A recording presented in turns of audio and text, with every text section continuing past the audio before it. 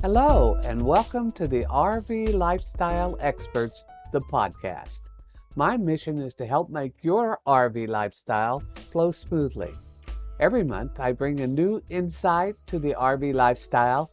With 25 years living full time on the road, my viewpoint may bring a little excitement or clarity to your day.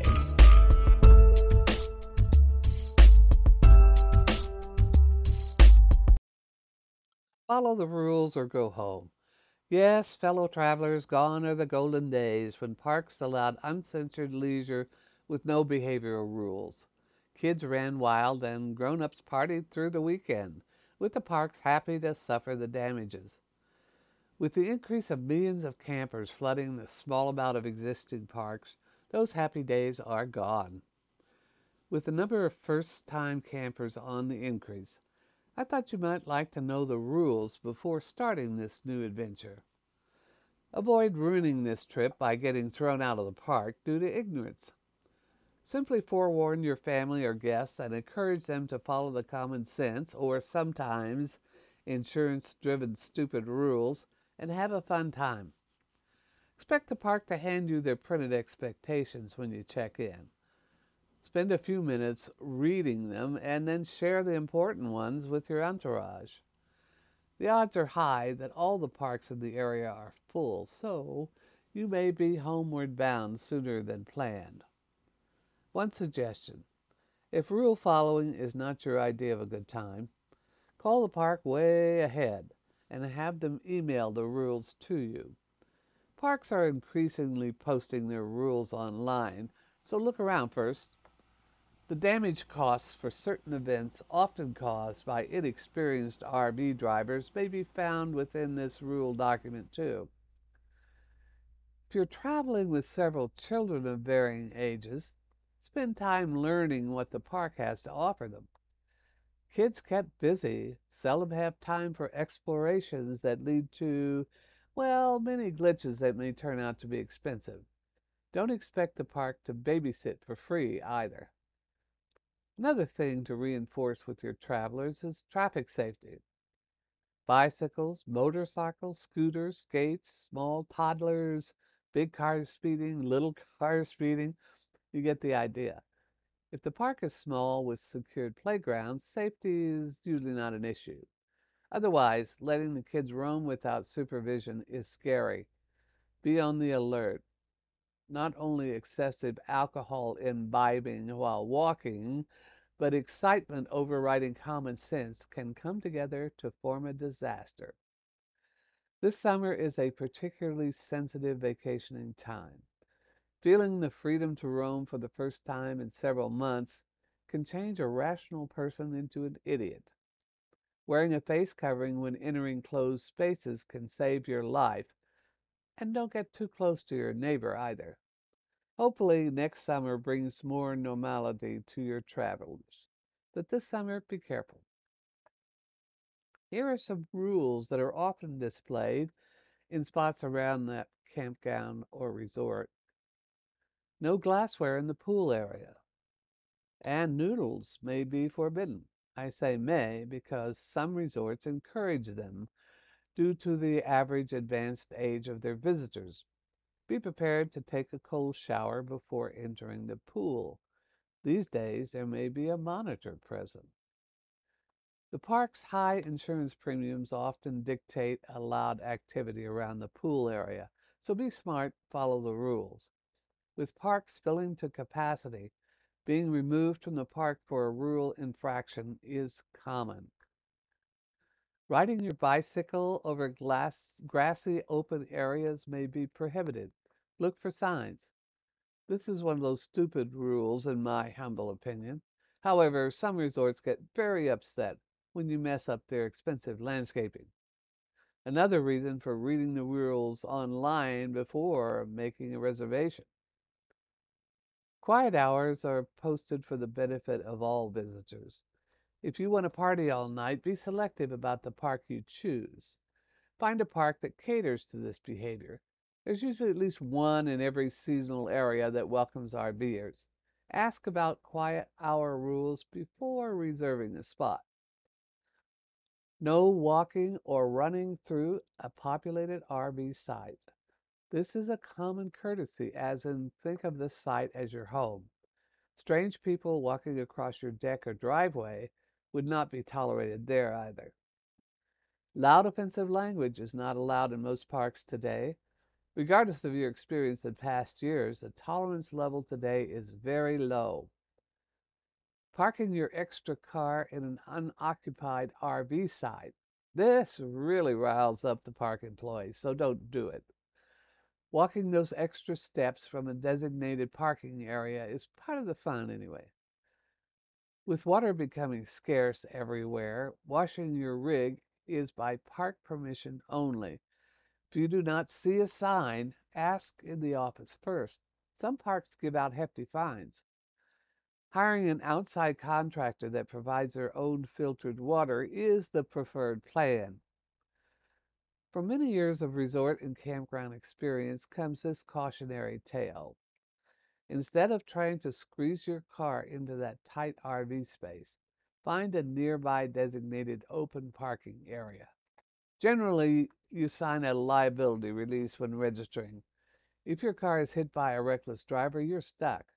There may be damage to the RV as well when your car slams into it. What a hassle.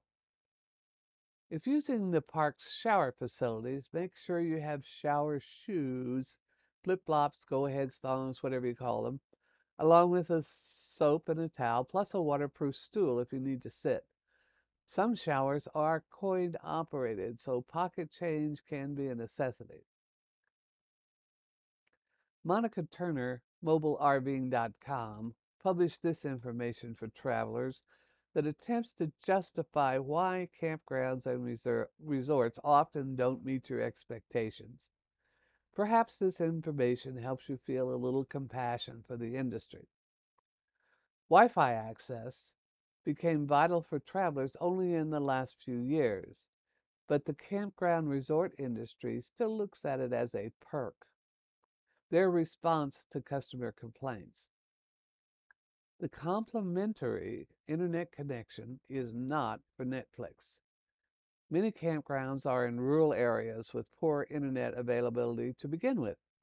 Add that to the way campsites are spread out over a large area, and you can already see how difficult providing Wi Fi in a campground can be.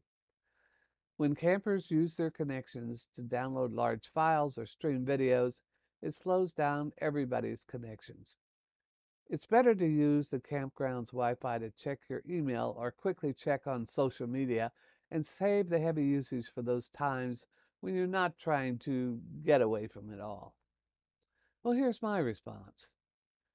If a campground or resort charging $50 a night or more advertises free Wi Fi, they should spend the money to set up more transmitters around the park so every site is covered for at least a minimum service for email. Owners know what travelers want in internet access, and they should provide it. This bait and switch fraud is what I would consider this process. If they charge for Wi Fi, customers should get quality service. Often this service is outsourced, but it's the park's responsibility to make it work reliably. Here's some industry input about cable hookups. It's not the campground's fault the cable isn't working. The most frequent reason that campers complain about cable connections not working is actually a problem on the user side, not the campground side. It turns out that most RVs have a switch that determines whether the television is using the antenna or the cable connection. And not changing this switch to cable is almost always the reason that the campground's cable hookup doesn't work. Now, campgrounds could be right about this, so check this first before calling the office. Then there's the industry's desire to make us all housekeepers. The fire ring is not a garbage can. This is a frequent refrain, not just from campground owners, but also camp hosts, maintenance crews, and fellow campers. Please just put your garbage where it belongs and leave the fire ring clean for the next visitors. Okay, this is a valid complaint. I've seen it many times in my travels. Really, people, be considerate. Next on the industry's list is justifying visitor's fee. They're not kidding about those visitor fees, and no, your friend can't swim without registering.